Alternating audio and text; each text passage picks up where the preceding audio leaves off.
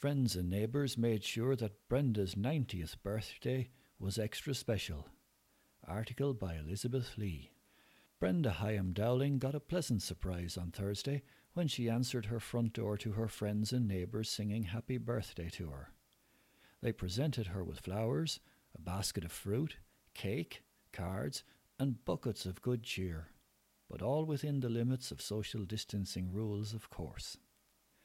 Brenda turned 90 on Thursday, and because of cocooning, her neighbours in Castlewood Gardens, Carlow Town, wanted to make the day special for her.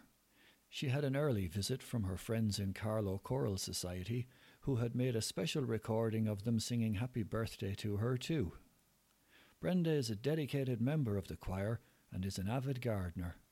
She was born on the 30th of April 1930 in Yorkshire, England, and was a teacher for the blind before she got married. She and her husband moved to Rossmore, County Laois in the 1960s, and 18 years ago she moved to Castlewood Gardens, where she's made many lovely friends.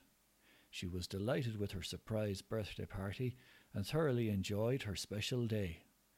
I got such a surprise when I opened my door and saw my neighbour singing happy birthday, Brenda smiled. It turned out to be a wonderful day for me. 90 is just a number after all.